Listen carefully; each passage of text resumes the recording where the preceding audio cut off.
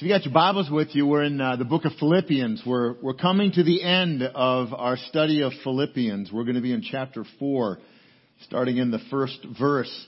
If this is the first time that you're joining us as a part of this series, either here in person or online, Paul wrote this book to this church that he had planted in Philippi. And Philippi was a Roman colony, but it was well away from Rome. It was on the outskirts of southeastern Europe. And Paul has a strong attachment to this church. He knows the people well. He loves the church. He loves the people. And this letter is really a letter of encouragement that he's writing to them, because he knows that there's this small group of Christians that are living in this very Roman non-Christian world. And so he writes this letter as an encouragement. And it's a great one for us, because if you ever feel like you're living as a Christian in a world of people who just don't understand and maybe are even hostile to what you believe, this one is written for you. And so it's a great one. His message really throughout the book is give joy or rejoice. Rejoice. Be in joy. Be a person of joy. It isn't a matter of your circumstances, because joy comes from what we have within us when we have Jesus. And so as we pick it up in chapter 4, verse 1, we're really looking at the beginning of the end of Paul's letter to this church. And it's an interesting thing, because when I was looking at it this week, it kind of made me laugh, because I realized what Paul was doing a Minnesota goodbye in a 2,000-year-old Israeli way. It is this long, the entire 4th chapter is his goodbye. And it got me thinking, why? Why would he do that? Because I realized because he thought he would probably never see or talk to these people again. The verses that we're getting into this very heartfelt, for Paul, what he believes is probably a departure from this earth, because remember, he's in jail, and what he's done is he's been charged with a capital crime, and if convicted of that crime by the emperor, he's gonna be put to death. Well, he didn't know it at the time. He could have just as well walked out of prison as he could have walked out of prison and be put to death. And so this letter is kind of his final goodbye. And it makes me think, what would you say if it was your last conversation with someone? Because in Paul's mind, he's probably not going to see these people again. He's probably not going to have the opportunity to write them another letter. And so what would you say? It's interesting, and you need to understand this about the Bible in general. I say it's Philippians chapter 4, verse 1. Paul wrote it as one long letter. He didn't break it down that way. We've done it to make it easier to find passages of Scripture. If we said, there's this great psalm that we understand as the 23rd Psalm, but if you go about the first part of the book of Psalms, it's right in there. You find it. You're going to love it. It sounds something like this. It makes it hard to find. And so what we've done is we've broken the books and the letters down into chapters and verses so that we could find them. But for Paul, this is just one long letter. But what we have is chapter 4 is the beginning of his goodbye. And we're seeing what is really important to him, the message that he wants to get across to people. So if you knew that you were going to see someone for the last time, maybe because you know that your end is near, your death is imminent, or maybe because theirs is, what are you going to say? I mean, what are the things that are important to you? We've got some last words in the Bible that are pretty significant. And I think we don't always think of that, because we just assume we're going to keep living. We made it to today, we'll make it to tomorrow, next week, next month, next year. But the fact is, none of that's guaranteed to us. And what Paul's doing here is he's giving us a glimpse of his goodbye words to these people he cares so much about. And I think back in my life, there have been some times that I have been privileged to sit with people and families as they share their goodbye words. When someone is in the hospital and they know that death is hours or a day away, those are pretty privileged moments to be a part of, because what you hear is the last thing that people are going to say and the last thing that someone is going to hear.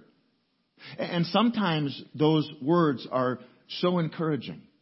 They're full of Jesus. They're full of life in the midst of facing death, because they know the person is going to go on to an eternity in heaven. And you hear, I love yous, and I'm going to miss yous, and I'm going to see you again soon. And they're good memories, and they're encouraging things. And then I've sat in rooms where it was very much the opposite, where Jesus wasn't present, where Jesus wasn't known. And those are filled with fear, tears of loss, time lost, opportunities lost. And there's no hope of the resurrection in those rooms. And the message, the last words, are so very, very different. And I wonder if it was your time, have you thought about what you'd say? Have you thought about what it is you would want people to know about you? I mean, the old joke is, live your life in such a way that the preacher doesn't have to lie at your funeral. Having been a preacher at a lot of funerals, sometimes that's difficult. And then there are some funerals that are just really, really easy to do. You never want to give people false hope. But you want to give them hope for themselves. And so, what would be your last words? Do the people around you know what matters to you? Do they know what's important? Do they know who is important? Do they know if you've got a source of joy in you that just always seems to be there? Maybe you're like Paul, that joy, it doesn't matter the circumstance. You're just joyful. Do they understand why? Because that would be a part of the last words that you would get to share with someone. And so as we read this, that's what we're going to hear is these last words of Paul as he's written this incredibly personal letter to this church. And so chapter 4, verse 1. Therefore, my brothers, and that word includes brothers and sisters, so it's not just to the men. Therefore, whom I love and long for, my joy and my crown, stand firm thus in the Lord, my beloved. I love that. Stand firm. You think about that. If you're going to stand firm, there's some things that you got to have clear in order to do that. The ground you stand on, you can't be afraid it's going to fall away. If you've ever stood on a beach, on the ocean, when the waves come in, and as the waves wash away, the sand under your feet that feels real solid disappears real quickly. The ground that you stand on has to be firm. What you believe has to be firm in order for you to stand firm. And then if you think about it, if you're standing firm, the people around you know that you're standing firm and they understand why. Paul says, stand firm thus in the Lord. Don't stand firm because you're trying hard. Don't stand firm because the world tells you that your life has been a success. Don't stand firm because of the things that you've done. He says, stand firm in the Lord. And if we're going to stand firm as Christians, it can't be about who we are and what we think that we've done that's been good. It's got to be in Jesus and who He is and what He's done for us. And Paul makes the case over and over and over. When we've got that clear, we can stand firm and we can rejoice because it's Jesus in us. It isn't us. And he talks about my beloved. It's because those people are so near and dear to him. It's an interesting letter when you really read it all at once because that message comes through over and over again. Stand firm. You can stand firm no matter what circumstances surround you.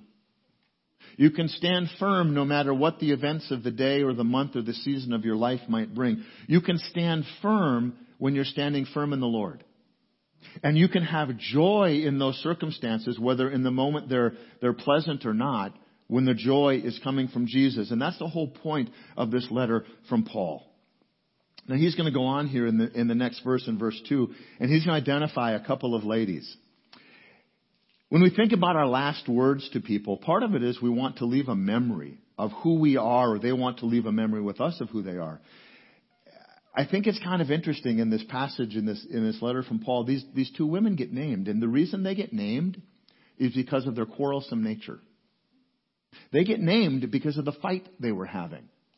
Now he tells them that they've done some things right, that they've been in ministry. But when you're done and gone, do you want people to remember you for a quarrelsome nature? That you were a person who divided people? That you were a person who just never could see the good in anything? Or do you want to be remembered as someone who brought healing, who brought unity, who always talked about Jesus? How are you going to be remembered? These two ladies we're about to meet are remembered for their quarrelsome nature. Verse 2. I entreat Euodia and I entreat Syntyche to agree in the Lord. Entreat's an interesting word. It means to implore. It's an emphasis. It's not a begging, but it's a strong, it's very emphatic word. He entreats them. He emphasizes how much he wants them to agree in the Lord. Obviously they don't. The Bible doesn't talk about what the fight is about. It doesn't talk about what the division is. But these two ladies are listed because they were not getting along. They were having a quarrel as a part of the body of believers. So much so that Paul highlights it. Here's what's interesting. Philippi is a Roman colony. Most of the people there, retired military and retired business people who moved essentially out to the countryside. They bought a lake home, as it were. They've moved to Philippi because the pace of life is slower. Beautiful surroundings. It's a gorgeous area. It's a Roman colony. But interesting, both of those names, Euodia and Syntyche, both of those names are Greek. They're Greek names. They're Greek women that are here in this Roman colony. And so people have long wondered what it is that they were about and what they were doing. There's another woman that appears in the book of Acts who's a part of Paul's ministry. Her name is Lydia. Acts 16, you can read about her. Lydia is also a Greek woman who's very prominent in the Christian church. And what's interesting is, the Greek culture was a little bit more kept women down, kind of like the Hebrew culture did. But the Roman culture allowed them to flourish and to have a part much more equal to men. And so what a lot of people have understood, that these two ladies, like Lydia, were probably businesswomen. They were probably women who had an ability to create or build or make something and then to sell it. And they had probably become fairly wealthy in order for them to have this kind of notoriety. And what's interesting about it is that we're living in this world where we wonder, what role should women have in the church? And yet, the people who go back and they write the commentaries think that Euodia and Syntyche and Lydia probably led very powerful house churches back in this day. They weren't just there. They weren't just getting along, but or living amongst the people, but they probably led churches. It turns out that's a very timely thing for us to be talking about. It's a very interesting thing that these two women who are Greek in their upbringing are living in a Roman culture and have a significant place of ministry. A few weeks ago, we had a woman who spoke here, a powerful teaching on Scripture and also a very intimate look at a part of her life and a testimony of who Jesus was and who Jesus was to her and what He has been doing in her life and how it is that she first really saw Him at work in the world. And what has just disheartened me so much in the few weeks since then is how many people never heard that message. The only thing that they heard was the woman delivered it from up here. That was wrong, that the message wasn't worth anything because it was a woman preaching. And I think that's the kind of division Paul would have written about. Paul writes about these women that they had this incredible role in the church. And so I wonder, what was Jesus' take on it? Because Paul's naming them, and he makes this one verse, this one statement in 1 Timothy that everybody grabs onto. And by and large, it's taken greatly out of context. And I think back to Jesus, because Jesus came to turn the world upside down. And what was the single most significant message that is the good news of the gospel? I believe it was 3 words. Those 3 words were, He is risen. It fulfilled prophecy, it fulfilled His promise, and it changed absolutely everything. He is risen. The most powerful message ever to be preached about the good news. And you know what's interesting about it? Jesus Himself called and commissioned and sent, are you ready for this? A woman to deliver the message. Mary Magdalene, someone that everybody else, and throughout the history of the church, and it comes from a very sad understanding, and it's very unfortunate. We won't get into that today. But for 2,000 years, much of the church has completely discredited Mary Magdalene without cause. And yet Jesus called and commissioned and sent her to preach that most important message. He is risen. The best news of the gospel. He is risen. It changes everything for us. Jesus Himself called and commissioned and sent a woman to deliver that message. How important is it that we understand the proclamation of the good news of the gospel, not concerning ourselves with the teaching and the traditions of people? And how powerful that was. Verse 3, he says, yes, I ask you also, true companion, doesn't name who that is. Help these women who have labored by my side with me in the gospel, together with Clement," there we get another name, "and the rest of my fellow workers whose names are in the book of life." Companion, that's an interesting word. The actual rendition would be yoke fellow. That doesn't make any sense. That's why we say companion. A yoke fellow harkens back to the days, and there you can still see these today. But Jesus even talked about this, how oxen would be yoked together as a team. There would be this big wooden harness that was around their necks, and they would pull in this harness together when they were yoked. And the two of them could accomplish more work than they could have independently on their own. They were yoked together. The Bible talks about being yoked often. Jesus himself says that his burden is easy and his yoke is light. And Paul is encouraging us to be of one mind and of one spirit and of one purpose. Imagine if we as a Christian church, even just us in this little corner of the Christian world at the open door. Imagine if we could agree to be yoked together of one mind, of one spirit, of one purpose. Imagine what we could accomplish together for the good news of the gospel. And yet so often what we do is we pick apart the little things that come from our tradition, the little things that come from the beliefs of our religion, the little things that don't even come from Scripture at all sometimes, and we put those together, and instead of being united, we end up dividing ourselves. And he is talking about being yoked together as companions working together. And that these women have worked together with Paul in advancing the gospel. He also uses that phrase, the book of life. The book of life is an Old Testament reference to those who are what it would call a friend of God. In the New Testament, we would talk about the book of life as being the list of all those people who have accepted Jesus as their Savior. What it really amounts to, it's a reference to what we talked about last week, and that is heaven being our eternal home, that we're citizens of heaven while we're here on earth, that we have dual citizenship.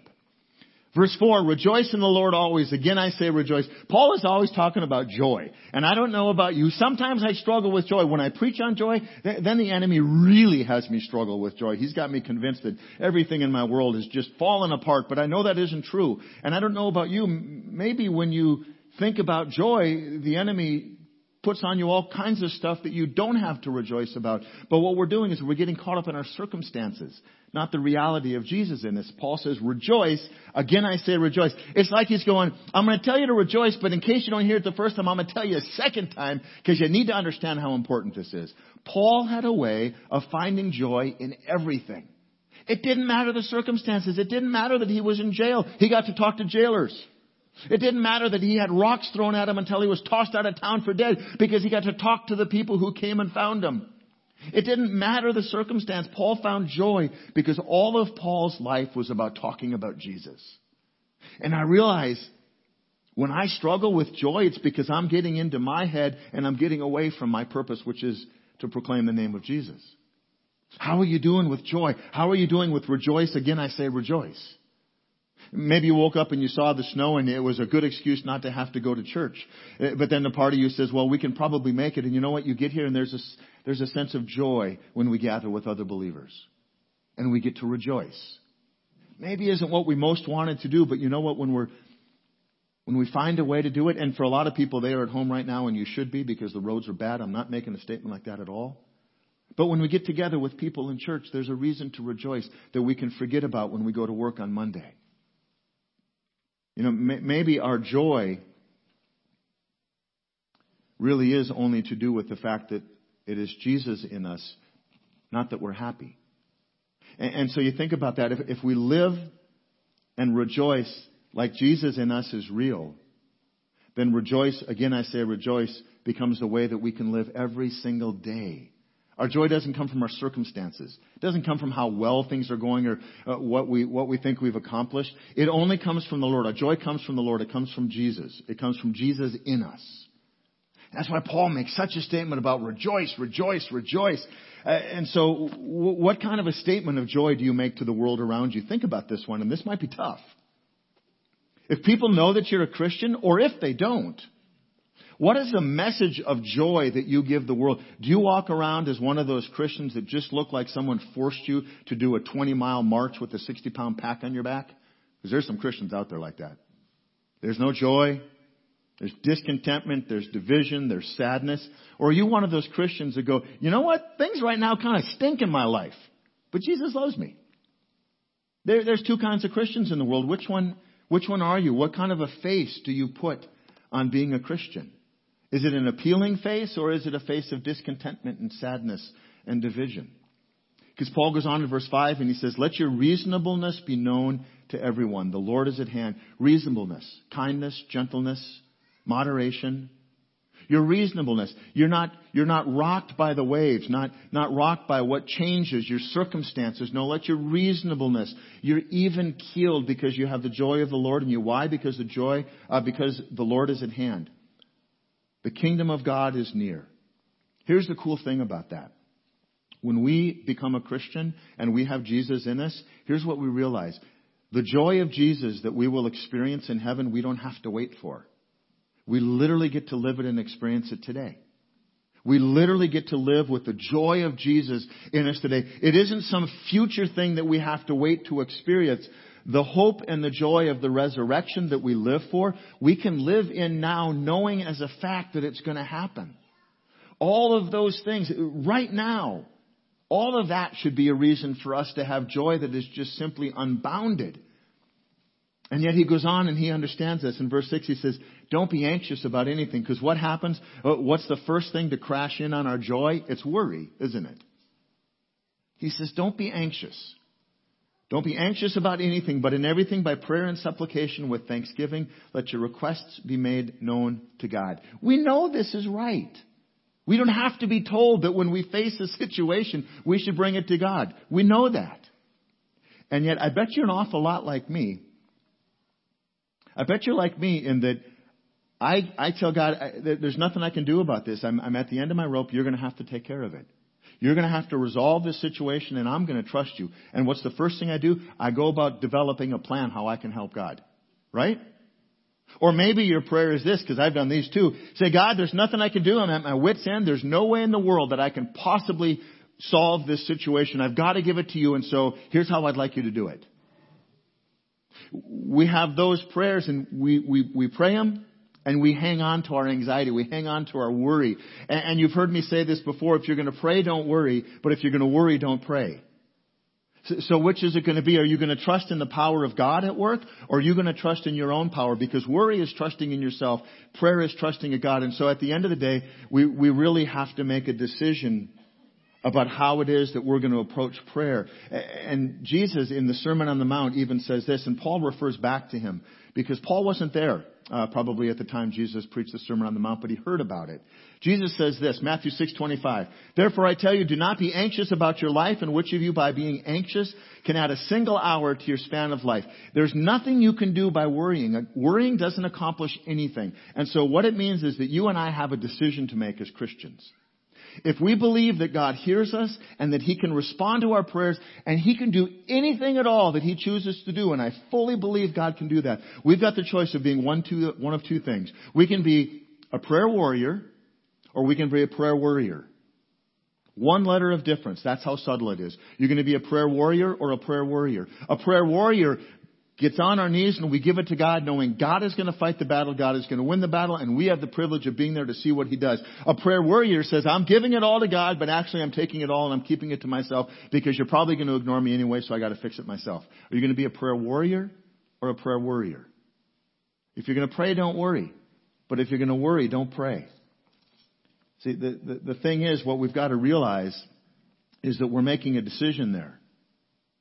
And being a prayer warrior believes that the power of God at work is enough.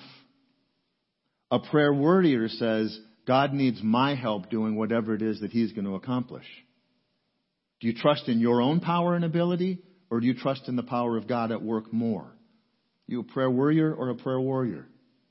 Verse 7, and the peace of God which surpasses all understanding will guard your hearts and minds in Christ Jesus. We know that the only peace that we're really ever going to have on this earth is the peace that comes from God. It's a peace that comes from knowing that our sins are forgiven and that our salvation is secure in Jesus. That's the only peace we're ever going to have. And yet we so often try to find a million different ways to quiet the voices, to settle the nerves, to make our life a little bit more pleasant. We're not really even trying to seek peace. We're trying to seek a break, a distance, trying to get away from our troubles. when we should be running to Jesus saying, you're the only peace I'm ever going to have anyway. Paul talks about guarding our hearts and our minds. Guard your hearts and your minds in Christ Jesus. The reference that he's got there, and he's living this one, the reference is of a soldier who is standing guard duty. Whether it's guarding a person or guarding something, it's the reference of a soldier that's on duty guarding something. Well, Paul right now is 24 hours a day, 7 days a week, chained to a soldier. He understands being on guard duty. He is the one who's being guarded. He gets it. He's been watched 24/7. But that's not what he's talking about. He's talking about how we as a Christian, through the power of the Holy Spirit, have to guard our hearts and our minds from the things of this world that would pollute us and that would take us away from Jesus. Our job, our responsibility as Christians is to guard what goes into our hearts and what we allow into our minds, because that is what ends up coming out of us. What we allow in, what we keep there, what we look for, all of that stuff becomes a part of who we are. And Paul says you've got to guard your hearts and your minds. When my kids were young, we actually got made fun of a lot by church people because we were really cautious about what our kids could watch. And so what we did, rather than having TV in the house, we would buy videos. And there's all kinds of fun Christian videos and good videos for kids. But we had screened every one, and Deidre was really good about making sure she watched all of them. And so when the kids wanted to watch a movie when it's at night or something, we had this whole shelf of videos that were okay for them to watch. And the reason was, we knew that soon enough the world was going to get a hold of them. Soon enough the world was going to have access to their hearts and minds. We only had a little while to raise and to influence and to shape these two children of ours. And so we did everything that we could do to guard their hearts and their minds, because we knew that what you see cannot be unseen and what you hear cannot be unheard. And the thing is, as adults, we go, well, I can handle it. I'm just going to get a little bit of that garbage. It's not going to affect me. Really, because a little bit of that garbage leads to a lot more garbage, leads to something that you said you never would have been a part of. Guard your hearts and your minds, because you are responsible for what you let in. We could do what we could do for our kids for a while, and then we realized it was up to the world. Then the world was going to start hammering at them. You can't unsee and you can't unhear. There's a reason that Jesus talks about us as children. We need to guard our hearts and our minds the way that we guard the hearts and the minds of our kids. Why is it important to gather as church community? Because we're able to help each other do that. We're able to keep each other thinking the right thoughts and understanding the right thing and believing what it is that the Bible actually says, not what people tell us to believe. We as a community gather together and we help to guard each other's hearts and minds. It's why the Bible talks about in Hebrews 12, we should not neglect to meet together as is the habit of some, but encouraging one another, and all the more as you see the day drawing near. What day is that? The day that Jesus returns. The day that everyone will have had to have made their decision. Do we believe in Him or not? And so our lives are all about looking up to Jesus. And it's a lot easier to do that when our minds and our hearts aren't full of garbage. A few months ago, when COVID hit pretty hard, and we were allowed to start gathering again, the regathering they called it, I put something out on Facebook, and I just simply quoted that verse from Hebrews, and I said, don't give up gathering. Church is going to be open, and the church needs you just like you need the church. And we think of the church, we understand it not as the building, but as the people. The very first comment that came in, it was interesting. The comment was, come back to church because we need your money. And I thought, that's the way the world understands it. The world understands it, that we're just a financial machine, that we're not a good news machine. And does the church need me? Does the church need you? If you think about it as a building, no. But you know what? I need my church family. You need your church family. It's why you went out in not the best weather today to be here. We need the church, because you know what? I need help keeping my mind and heart going in the right direction. I need my brothers and sisters around me saying, I know that's what you feel right now, but that isn't reality. So I've adopted the phrase, believe what's real, not what you feel. Right? What's real is Jesus in me and the hope that I have in Him. Sometimes what I feel is very, very different. That's why we're encouraged to continue to gather as Christians. And Paul says we do that in one heart, in one mind, with one purpose. What's the purpose? To proclaim the good news of Jesus Christ and Him crucified. And we want to do that for everybody around who hasn't heard. We want to do it as an encouragement for people who have heard and maybe have forgotten, for folks who have fallen away. It's our job as Christians to gather together in one heart, one mind, and one purpose, looking forward to the day that Jesus returns, because that day is near. See, we're called to live as Christians, not just pretend to be Christians. We're called to actually share our faith, not just hide our faith. It's our individual and our church responsibility, and it's our privilege to bring the good news of Jesus like Mary Magdalene did to the world that day. He is risen. And it's our privilege to bring to a dark and dying world that is deeply divided and more in need of the good news of Jesus than they've ever been. This isn't the time for Christians to be quiet. This is the time for Christians to be vocal. And it isn't about politics, because politics aren't going to save us. This president, the last one or the next one, they're not going to save us. Jesus alone is going to save us. Our politics in our country in a mess? Yeah, whatever side of the aisle you're on, you know what? We all agree on that. But you know what? Jesus isn't a mess. People are a mess. And Jesus died and was raised again so that we could be saved. So what about you? How's your joy? Where is your joy? What is the source of your joy? Do you know Jesus personally as your Lord and Savior, and so that you have Jesus in you and you have the joy of Jesus in you? Or have you heard about it and you think, you know what, it's too much work, I'm not interested, and you keep working on your own best efforts, trying to dig yourself out of the hole that you have dug, thinking a little bit more hard work, a little bit more effort, and you realize at the end of the day you're just a little bit further down. Where is your joy? How is your joy? Have you accepted Jesus' free gift of salvation? If the answer is no, we have people that would love to pray with you this morning, because they know that there is simply nothing more important than that moment that you say yes to Jesus. Because saying yes to Jesus is saying yes to joy. It's saying yes to having our sins forgiven. And it's saying yes to eternity with Him. And that's the heart of our joy. If you answered yes and you have accepted Jesus as your Savior, do you live that way? Do you show the world that? Is joy what comes out of you, or do people look at you and go, I thought you were a Christian. I thought you went to church. Is the source of your joy Jesus in you?